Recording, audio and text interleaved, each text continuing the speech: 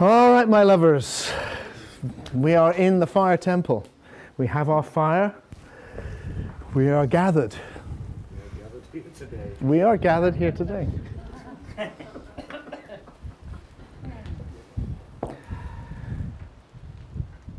So for thousands and thousands of years, human beings have gathered together around fires to tell stories of where we've come from, where we're going, and what this strange, bittersweet, amazing experience of life is. So I thought it was appropriate that we could gather here today around this fire. And I can share with you a new story about where we've come from and what this is. A story which brings together some very ancient ideas from spirituality and some brand new ideas from science into one great narrative.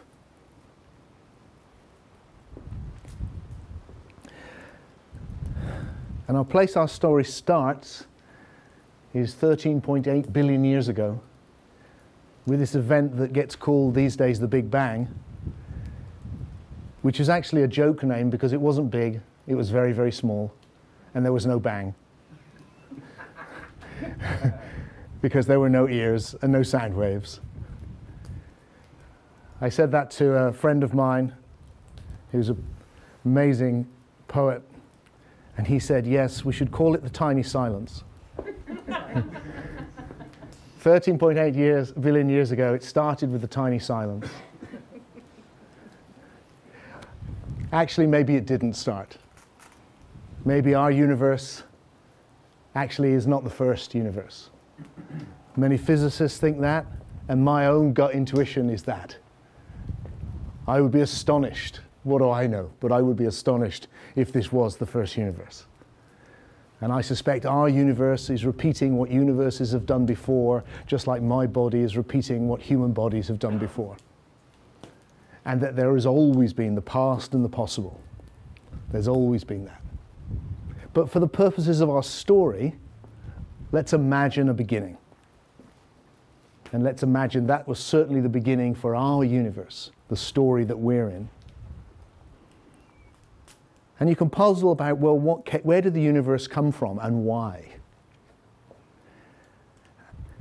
And I'm a great believer in a process in philosophy which gets called Occam's razor, after a man called Occam, who said basically, if you could avoid an idea, avoid it. Just keep to the very minimum of things you need to explain something. And most of the problems with our older stories is that they explain this miracle with an even bigger miracle. So if you take a great being and put them at the front, whatever you call it, God is at the beginning, and God creates it or intends it or imagines it, you've explained one miracle with an even bigger miracle. So let's not do that with our story. Let's say something which it feels like is unavoidably true. Let's say the absolute minimum. And the absolute minimum, I think, is to say wherever the universe came from, it was the potential for the universe. So maybe we can say that wherever this flow of form and of time has arisen from is itself formless, timeless, and is not made of anything. It has no qualities. But it is the potentiality for every quality that will emerge from it. And what happened with the tiny silence is that this potentiality realized itself. Why? Well, who knows? Maybe because it was repeating what other universes had done before. Or maybe we can say it's absolutely in the nature of potentiality to realize itself. That it couldn't be potentiality unless it did. But something happened that started off this. And it seems to me the way it started we can understand with some very ancient ideas, as well as with these modern ideas from physics.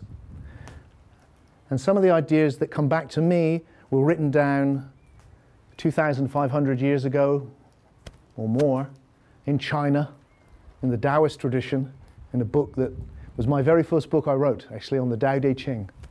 And there's an amazing account of where this comes from, which I think still speaks to us all this time later. There's a great mythical insight where this voice of Lao Tzu, whoever he was, if he was, somebody, says this: the Tao, from the Tao arises the One, and from the One comes the Two, and from the Two comes the Three, and from the Three comes the 10,000 things, meaning everything. So I just want to play with that in our new story, because it seems to me that it's very similar to what I want to explore, actually, which is from nothing comes something. From the mystery, the Tao, the potentiality, comes something. And in that movement, you now have two. And you could symbolize them, if you wanted, with a 0 for nothing and a 1 for something, which is the way that we symbolize those things. And what's fascinating about the world we live in now is that we have learnt that if you take a 0 and a 1, representing a fundamental polarity, which the Chinese called yin and yang, you have a binary code. And actually, with a binary code, you can create everything, so that we now can represent everything we see, everything we hear, all these processes better and better and better in binary code. So it's a beautiful metaphor for what's actually happening in this great creation myth. There is nothing and something, and then you have two. And from that possibility of this or that, which is what computers are doing, you're going to go this way or that way, and now this way or that way. And if you do that enough, you get all the qualities. So the first thing I think that's arising from that 0 and 1, the two-ness, the yin and the yang, which are both expressions of the one, which itself is a manifestation of the mystery, is the relationship between those two. And that's the three, the relationship. And that relationship is so infinite, it will give rise to everything.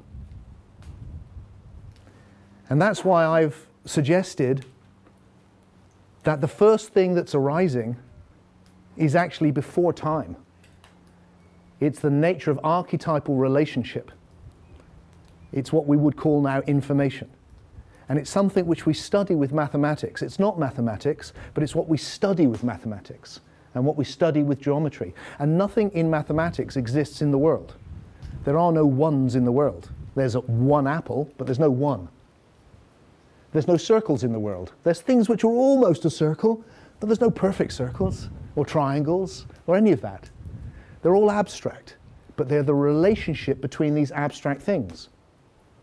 This was a great insight in the West at exactly the same time that Lao Tzu was writing of Pythagoras, who's the Buddha of the West, who was the generator of the idea, which has come to fruition in our own lifetimes, that mathematics is a way to understand everything. And one of his great insights was, look, music is maths. He would study the lengths of strings and see that it was relationships. Everything was these relationships. And what we've discovered with science is that that is the greatest tool possible with which to understand the complexity of life. Why? Because I think the first thing which is emergent is these abstract relationships, timeless relationships. And this is what Plato was pointing to as a Pythagorean with the idea of a realm of forms. It's a different way of seeing it. He had no idea of evolution. He didn't see it in that way. But I think it's resonant with what they were seeing all that time ago in the West and the East.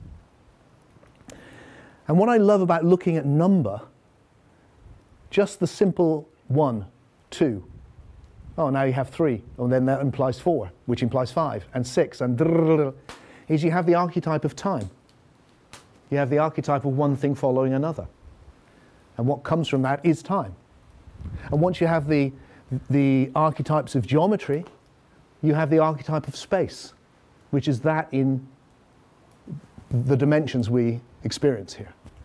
So from that information will become everything. And the beautiful, we can understand that today through the metaphor of the way in which we can create virtual realities. I'm not saying this is a virtual reality. I'm saying whatever we discover as human beings mirrors back to us what this is we're in a new way. So it starts a process of unfolding, and what happens is that it starts with the simplest of things. On the quantum level, you can actually see new possibilities coming into and out of existence. You don't even know whether it's a wave or a particle. It's not fixed. It's fluid. But by the time it reaches a higher level of information, matter, it starts to become fixed. And you see the beginning of what will be the material universe. You will see the arising of hydrogen and helium and the fundamental forms that will create these enormous stars, which will then create more forms, all of which are in us now. They're still there. So the fundamental idea behind this cosmology, this story which I'm sharing with you, is that what this is, what existence is the realization of potentiality. That's what it is. That's what it is when it started, that's what it still is right now. But it's in the nature of time that the past accumulates, that the information, as it becomes richer, everything that has come into form, everything that has had a form, is formed forever. So that the flow of the time stream is becoming richer and richer and richer, which means there's a tendency towards the emergent of new things. That process of evolution, which builds on what's happened before. So that every moment in the past is just like every moment for us now. Every moment contains within it everything that has happened before. It is arising from everything that's happened, and it's realizing a new potential that has never happened, ever. And that is always the case. And that's what's been happening for these 13.8 billion years. And each new moment has realized a new potential, and at some points, a dramatically new potential. Novelty, new things. There was once no water. There was once no water, and then at a certain point in this story, hydrogen and oxygen got it on, and we had water for the first time. And just think about that. Two gases come together, and we have something we experience as a liquid. How extraordinary is that? How extraordinary is that? But that's what's happened. There is a creativity to this potentiality. Alfred North Whitehead invented the word creativity, which we use all the time now. He invented it to describe what I call the potentiality, the formless, timeless present that is always here, within which everything is happening. Because it's creative. It takes what exists and it makes it new. It takes what exists and it makes it new. And it's happening now. I'm doing it. It's within me. These words are new. It's always new.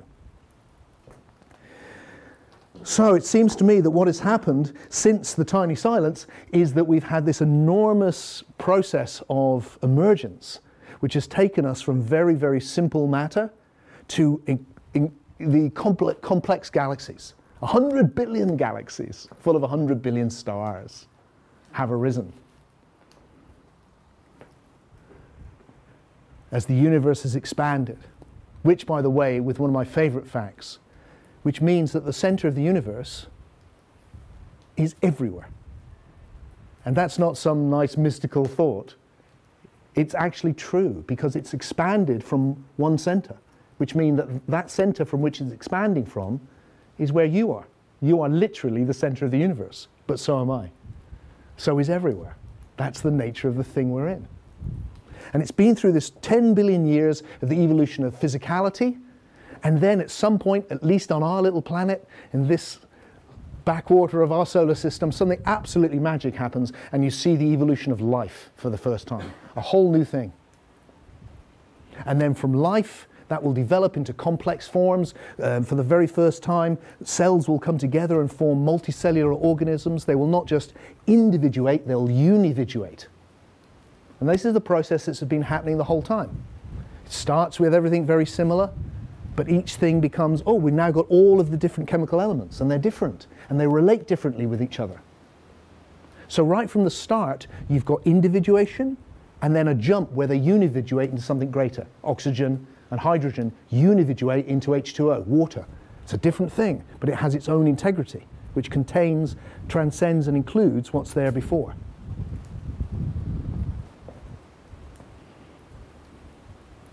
And through this process, what you also have is the evolution of both objectivity and subjectivity. And what are those two? They're very simple, I think. Once the time stream has individuated into a hydrogen atom, it is now in relationship to the whole. And that relationship of the part to the whole is subjectivity. You're experiencing it right now. You're a part in relationship to the whole, and that's your subjectivity. And that's true of the simplest of things, except that subjectivity is electrochemical subjectivity. By the time it becomes life, these plants, it's now reacting to the light. That's its subjectivity, and to the water and to the minerals. That's its subjectivity. When it becomes the rabbits that we've seen, now they're looking and smelling, and that's their subjectivity. And then from that is going to arise this experience we're having of psyche or soul, images, something completely new, a whole new dimension of existence. So the great sweep of things, matter, life, soul. Science has been very good at describing matter and life, hasn't done so well with soul. Spirituality, very good at soul. The story which can unite human wisdom into one thing is the story which goes, this last period of evolution is not some irrelevant byproduct of just biology. It's actually a whole domain of existence which has arisen. Just as a whole ecology of life has arisen on the basis of the complexity of matter, an ecology of soul has arisen, which has its own existence. And that's what spirituality has been saying for thousands of years. So, looked at this way, the evolutionary process has gone from simple matter to something which is not made of matter, which you're experiencing right now. It's gone from something which is causal to something which is full of meaning. It's gone from something which is you can measure relatively easily to something which is you can't, which is actually like a dream, which we're in right now. So that we find ourselves at the end of that process in all of that at once. I'm experiencing, there's the primal fire, there's matter, here's biology, and then here, where we're talking, where we're sharing these ideas, we're experiencing something which is beyond matter. It doesn't exist in this fire temple. The place where our bodies are meeting in the fire temple, but our souls, our minds, our imaginations, where are they meeting? It's completely non-local. It's somewhere else altogether. It's another dimension altogether. So let's look at what's arisen with that dimension. So with the arising of matter, you get all the chemical elements and da-da-da, and the stars and the da-da-da. And then with the arriving of biology, you get looking and listening, and you get eating and dying and all sorts of new things which never existed before.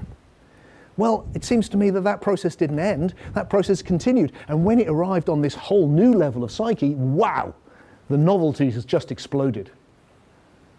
You get a whole load of things which have never existed before. Suddenly there they are. Humor never existed before. Tragedy never existed before. Stories never existed before. Meaning never existed before. The list is endless. Just go through it. You know, imagination, memory, everything. Just like, whoa, there's the world we inhabit mostly came into existence with that, because that's where we exist mostly. But the one I want to focus on tonight, because I think it's very central to spirituality, is I want to suggest to you that what arose with the evolution of soul was also immortality. Now the first thing to get is that what arose with the beginning of life was also death. So there's no death before you have life. They arrive together.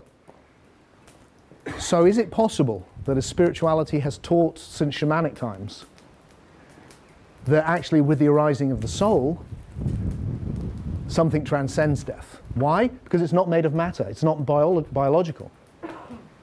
It is in relationship to biology, but fundamentally the essential idea in spirituality is that you are now a soul. You are this non-material thing in relation to a body. Can we take that seriously today? Has that got to be thrown away? I don't think it needs to be thrown away. I think it can be taken seriously. And the key is to go right back to the beginning and go, this is information. This is information. That's where it started. Now, I am an emergentist, not a reductionist. So please don't misunderstand me. I am not saying this is really information. I am not saying this is really noughts and zeros.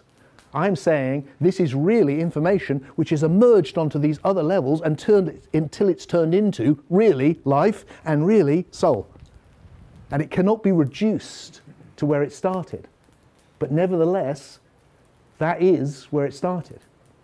And so we can understand that what's happening is that information is arising on all these different levels. And you can see that with your body. George and I have known each other for 15 years. When I first met him, he was a completely different person, literally, in terms of his body. There was not a single atom in George's body which was there when I met him. In what way is this still George? And yet it is. Let alone his soul, but just his body. Completely different. So when we meet now, we're completely different, literally completely different physicalities. And that's because we're not, the body is not the physicality. The body is information through which physicality passes. Which is why you take it in every day and get rid of it, and take it in and get rid of it. And through doing that, you maintain, because the body is information on the biological level. That's what it is. So it's definitely the same body, it just happens to be not the same atoms. So if you can get that, then we can look at the soul. So what's happened is we've evolved onto a non-material level of information. That's where we've ended up. That seems to be obvious from our actual experience. So is it possible that that can exist in its own right? So for the purposes of our story, because my God, there's so much we could say about this and so many deep questions we could ask, for the purposes of this story, I want to give you a metaphor, which I hope is enough to point towards a way of seeing this that could be helpful. And that's to return to the computer analogy which we started off with. Because what struck me when I was thinking about this was I was writing my book, Soul Story, on my computer. And there was months and months and months of work on my computer. But were I to spill my coffee on my computer, all of that would be lost. Except it wouldn't, of course.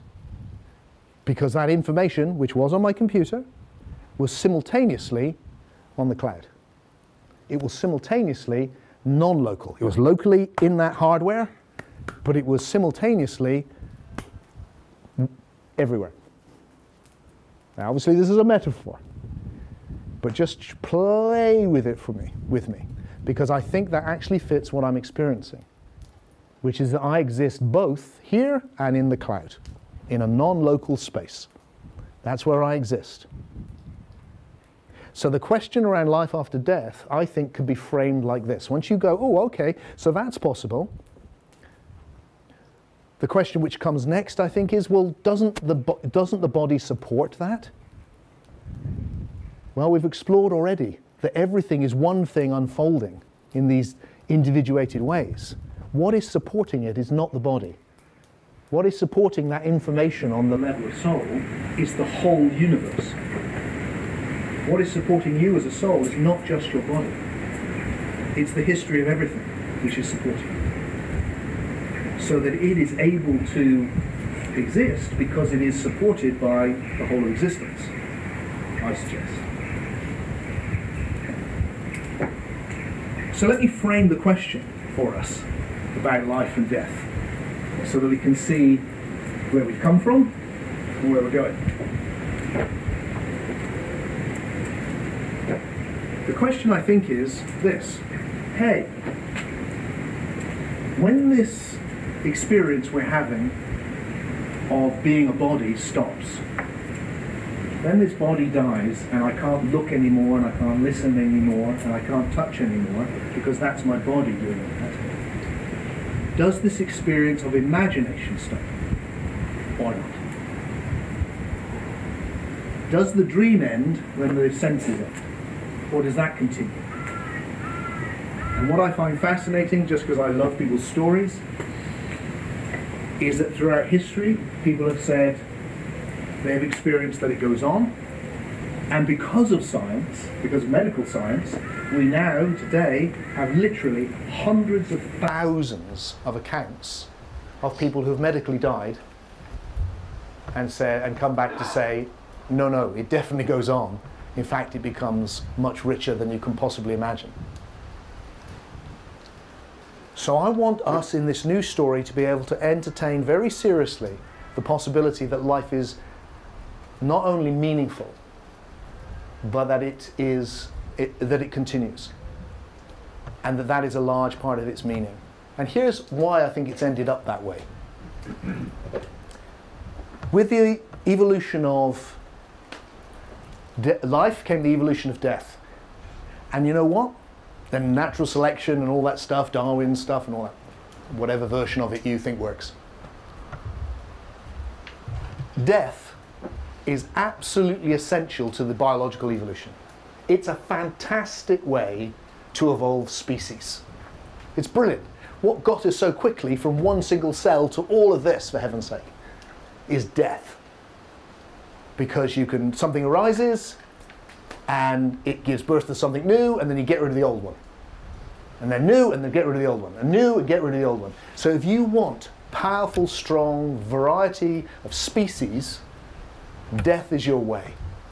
And the evolutionary process has thrown up that, and it's worked spectacularly.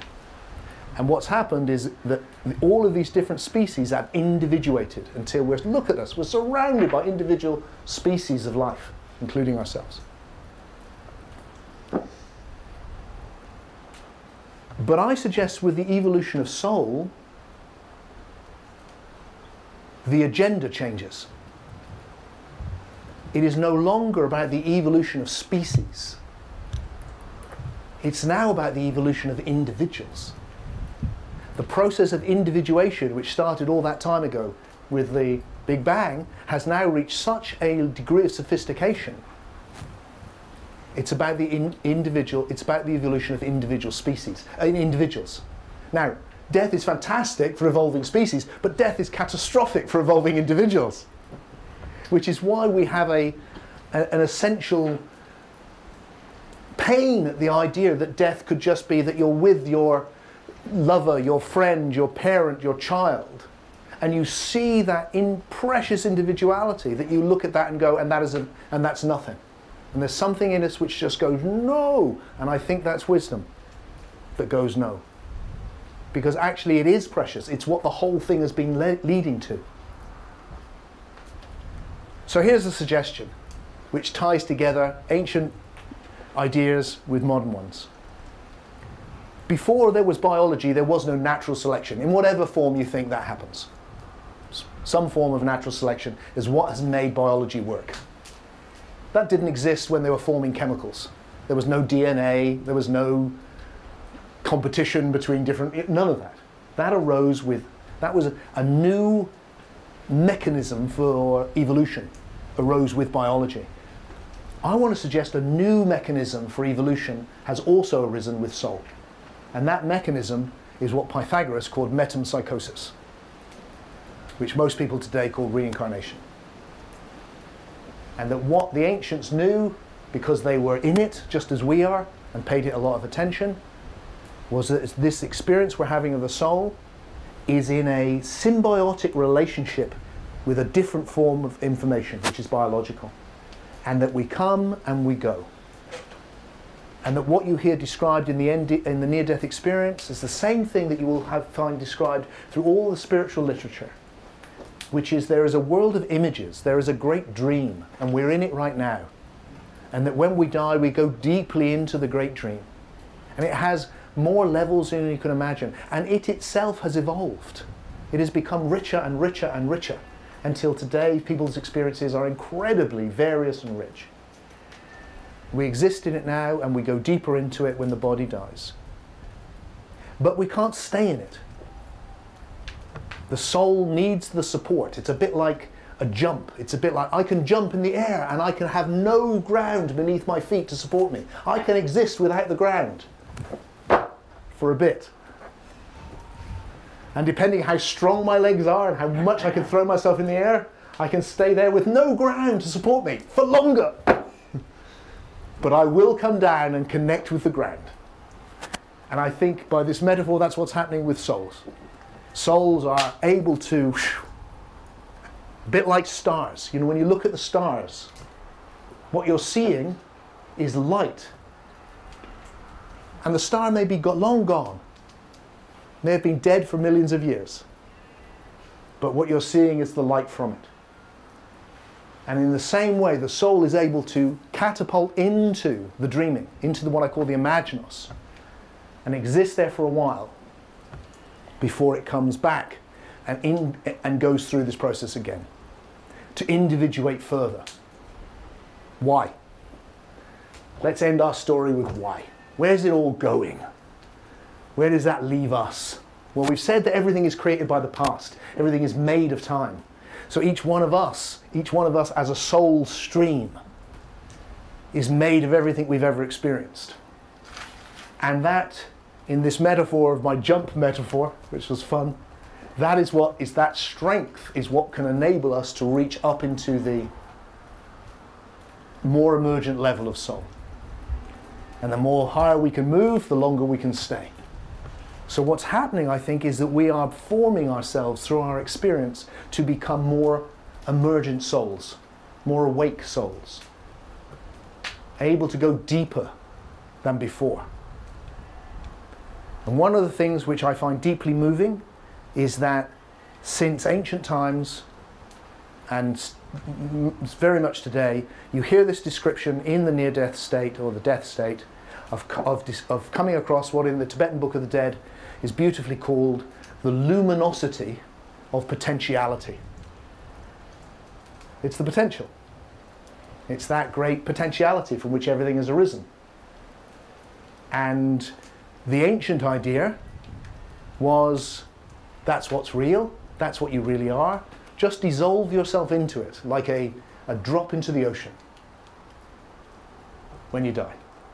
Which sounds great, until you stop and think about it. And then if you stop and think about it, what it means is your whole life, all your struggles, 13.8 billion years of evolution, are a complete waste of fucking time. It's of no account, much better if it never happened. Just go back to the emptiness, back to the void. It's of no account. I do not believe that's true. I think we need to revise that story. I think it's the opposite of that. There was a lady who told me her near-death experience many years ago, which made a big impression. It was when I was working on these ideas. And she said, what I experienced was watching these sparks rising up into the light and falling away from the light. It's It's a very ancient image. You find it in the Hermetica, the ancient Egyptian texts, this same image. And using that image, I want to suggest to you that that light in this image is made of all those sparks. That we are filaments in the light. We haven't fallen from the light, we are creating the light. And that what happens in the death state is we get the chance to enter that enormous oneness and love which we touch here in that love light. And we can stay in it, not by dissolving into it, but the opposite, by staying conscious in it. And that means maintaining our individuality under the impact of that enormous oneness without going unconscious. And that's a hard thing to do, as you'll know from just meditating. It's hard. And that needs a strength of soul. That needs a level of individuality which can come into it and be in it. And that's where the story for me ends. It starts with something which is very Taoist, but it ends with something which is very Christian in a way, or there's many other traditions which are similar. Because it feels to me that what we're giving birth to through this process is a being of love, something which transcends us, in which each one of our souls is an element. And so that just like all of these cells have come together in my body to form a communion of cells, which is much bigger than every single cell. So we are coming into a communion of souls to form something which transcends us. And just as the cells in my finger have no idea what it's like to be Tim. I mean, just they're so far away from it. It's like they might know what it's like to go ouch or but they have no idea what it's like to do philosophy. And in the same way, I don't think Tim has a foggy clue what it would be like actually to be this transcendent being, God or goddess. But I know what it's like to commune in it, because I've done that with you. And what it's like to commune in it is this amazing love. And as we come into it, it feels like this is where we belong. This is the most emergent thing. So this story then is a story which goes from unconscious oneness, unconscious because it's everything, through individuation into increasing sophistication and individuating and unividuating into greater consciousness until you have soul, until you have consciousness through soul that actually we're one with the whole thing. And then that potentiality from which it all starts knows itself through the form. And when that happens, it is love, because love is how the oneness feels for us. So that the universe is growing into God. Just like you grew in from a single cell, grew into you. So the universe is flowering or growing into this. It's the most emergent things come last. And that is the most emergent thing. It starts with the simplest, it moves to love. And within that story, my friends, I feel we have as much meaning as our ancestors could have hoped for. Because we are the vehicle through which God is realizing itself. The universe is realizing itself. And we are not separate from that. We are absolutely expressions of that. And by making our own journey, which is precious, and by forming our own souls, we get the chance to also be part of this huge, huge, ancient, vast story. And we get to see that our lives here matter and that they don't end with the death of the body. Because fundamentally, we are no longer the body. The body has given birth to something more than itself. And that is what we are now. And what that does for me, and I'll leave you with this thought, is it redeems the process. Why is the world so crazy? Why is life so bitter? Why can nature be so cruel? Not because there's some mad God at the beginning who's vindictive, because the universe doesn't care at that level. Because it is it is chance at that level. But it has emerged into us, and we can look back at it, and from a place of compassion, we can go, like we do with our own lives, when you can look back on all of that suffering and go, but it led to this. If it leads to a greater good, everything is redeemable. If it leads to a greater good, everything is redeemable. And for me, from the very first experience of waking up when I was 12 years old, all the way through all the experiences I've had with so many of you, what I find in that state is this profound goodness, this naivety that goes, life is good. Despite everything, life is good. And death is safe. And what really matters is this love. So the whole of this story, I think, ends there. That this is good, that this thing we're in. That the journey is safe, ultimately, even though it's hairy. And that what really matters is that we connect as souls and bring that love into the world together.